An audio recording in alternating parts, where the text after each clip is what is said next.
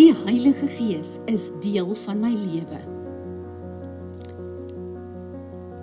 Geskenke. Ek hou baie van geskenke en jy?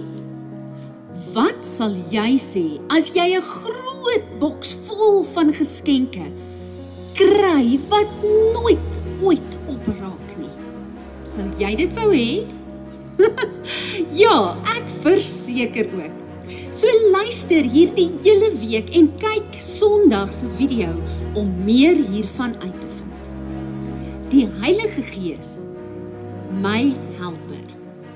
Ons weet dat die Heilige Gees God se groot geskenk is wat hy verniet vir ons gegee het. Al wat ons moet doen is om te vra dat hy ons help.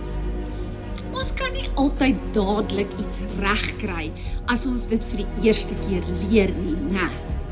Soos byvoorbeeld wanneer jy by die skool is en die juffrou vir jou 'n wiskundesom verduidelik. Dan is dit maar moeilik en dan het jy 'n bietjie hulp nodig. En dis oukei.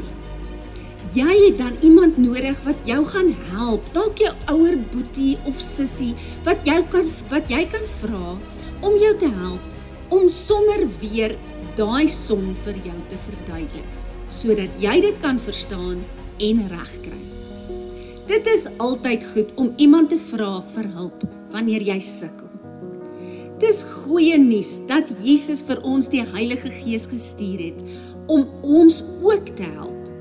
Hy is elke dag by ons en wil ons graag lei in alles wat goed is vir ons lewe. Wanneer ons graag die regte besluite wil maak, moet ons die Heilige Gees vra. Hy sal vir ons wys wat goed is en die waarheid is. Dis net soos wat geskryf staan in Johannes 16 vers 13. Wanneer die Helper kom, die Heilige Gees, wat vir julle sal wys wat die waarheid is, dan sal hy vir julle alles vertel van die waarheid. Hy sal julle help om die dinge te verstaan wat nog met julle sal gebeur.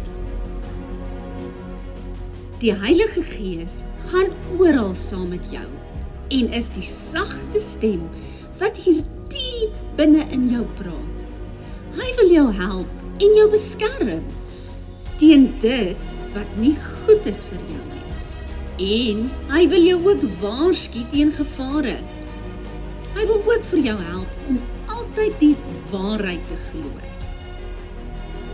In hierdie week wil ek jou uitdaag om die Heilige Gees se hulp te vra in alles wat jy nodig het. Vra hom om jou te help om die regte keuses te maak. Kom ons bid saam.